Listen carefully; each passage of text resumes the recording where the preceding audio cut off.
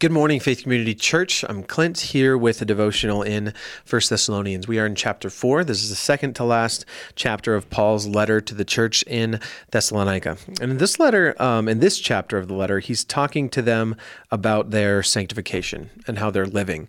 And he relays the importance of continuing to do what they're doing, but also that they don't coast, that they don't get lazy, because that's when Satan, that's when our flesh starts to creep in and starts to take over little by little when we don't actively pursue God.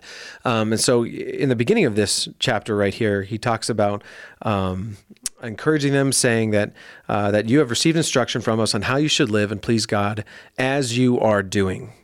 Do this even more, for you know what commands we gave you through the Lord Jesus. And so he's saying, you already know the instruction that we've given you, and you're doing it.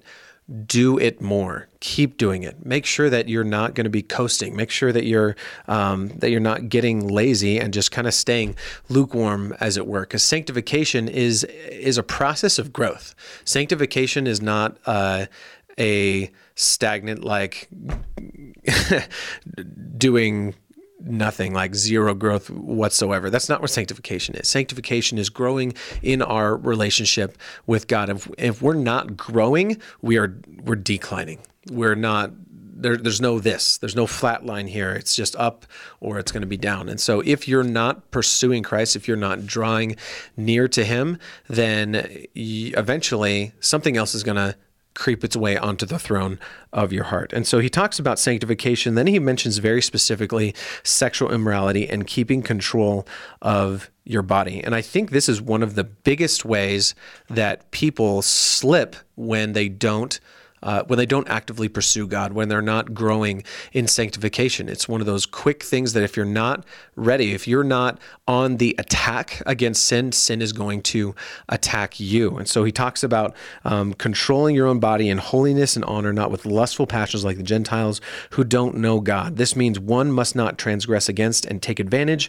of a brother or sister in this manner, because the Lord is an avenger of all these offenses, as we also previously told and warned you. For God has not called us to impurity, but to live in holiness. Consequently, anyone who rejects this does not reject man, but God, who gives you his Holy Spirit. And so Paul makes this comparison here, or this trying to keep things in focus here, where we're not just tunneling on one thing, that like, don't do this sin, but like keep control of your body, keep the scope wide here, that like, if you're just focusing on not doing a specific sin, you're not really growing.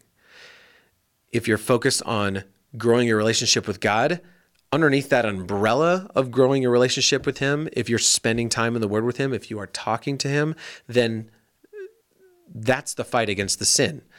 You don't fight sin by saying, I'm going to go out and fight sin. You fight sin by growing your relationship with the Lord, who enables you, gives you strength to control your body in those ways. And then he kind of comes back to keep doing what you're doing in the latter part of this chapter. About brotherly love, you don't need me to write to you, because you yourselves are taught by God to love one another. In fact, you are doing this toward all the brothers and sisters in the entire region of Macedonia. And he goes on to talk about leading a quiet life and being an example to others with your life. And so there have been some arguments about this passage when it comes to the leading the quiet life. I know a lot of people who are like very outspoken on social media. There's people that we know that are very opinionated. You could be very opinionated. I'm actually very opinionated on some things. It could depend on the subject, but when it says lead a quiet life, it doesn't necessarily mean keep your mouth shut, right? We're not called to do that. We're called to share the gospel. We're called to be bold, right? So what does it mean to lead a quiet life, but also be bold in Christ and sharing the gospel? What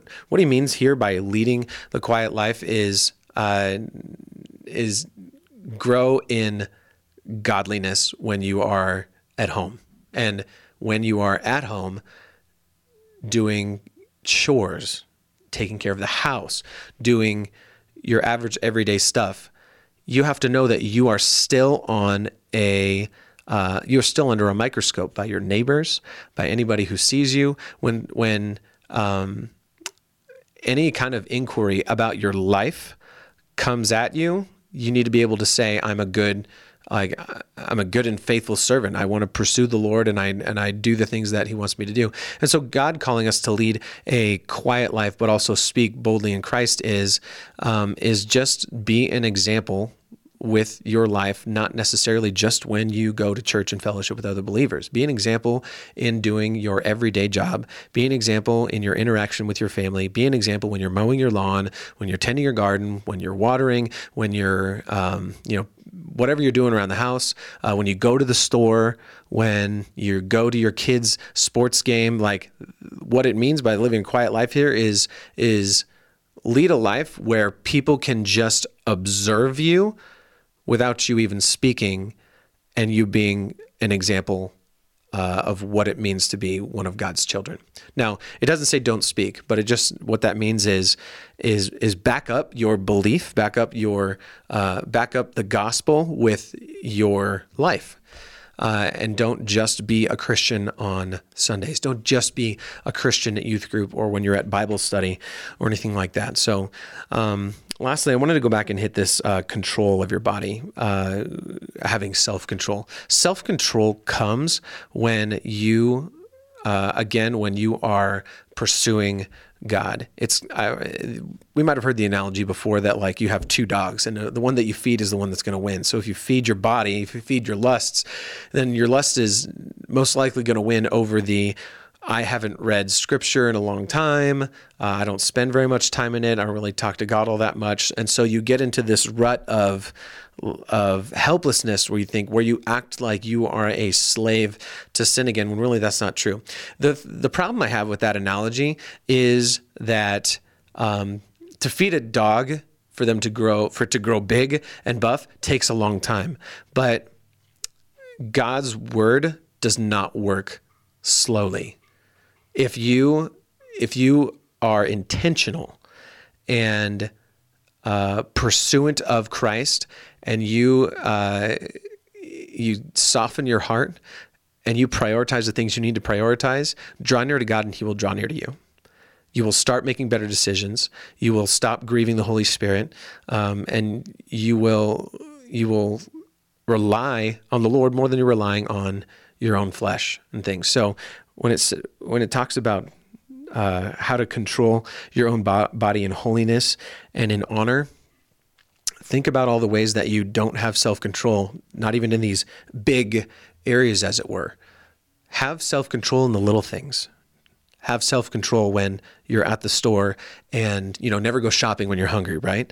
Can you go shopping when you're hungry and still get only what you need on your list? Can you?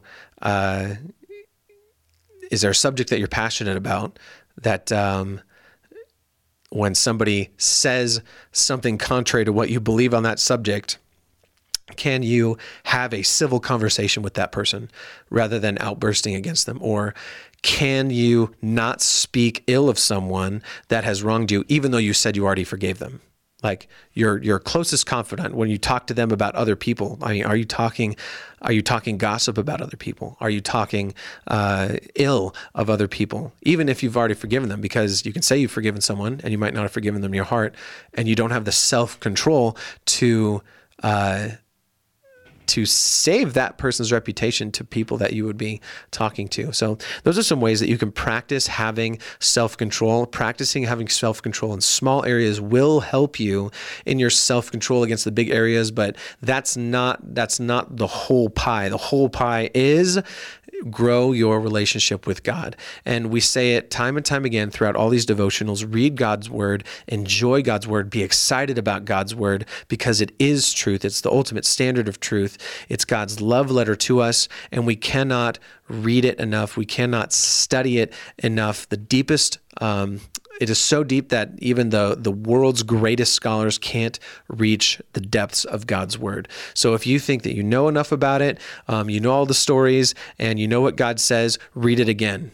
I can guarantee you, every time you read scripture, you will find something new if you are searching for wisdom, searching for understanding in God's word. Pray, ask that God will help you have understanding. Pray that God will help you have self-control over all the areas of your life. Hope you enjoyed this devotional. We will see you on Monday with 1 Thessalonians 5. Thanks.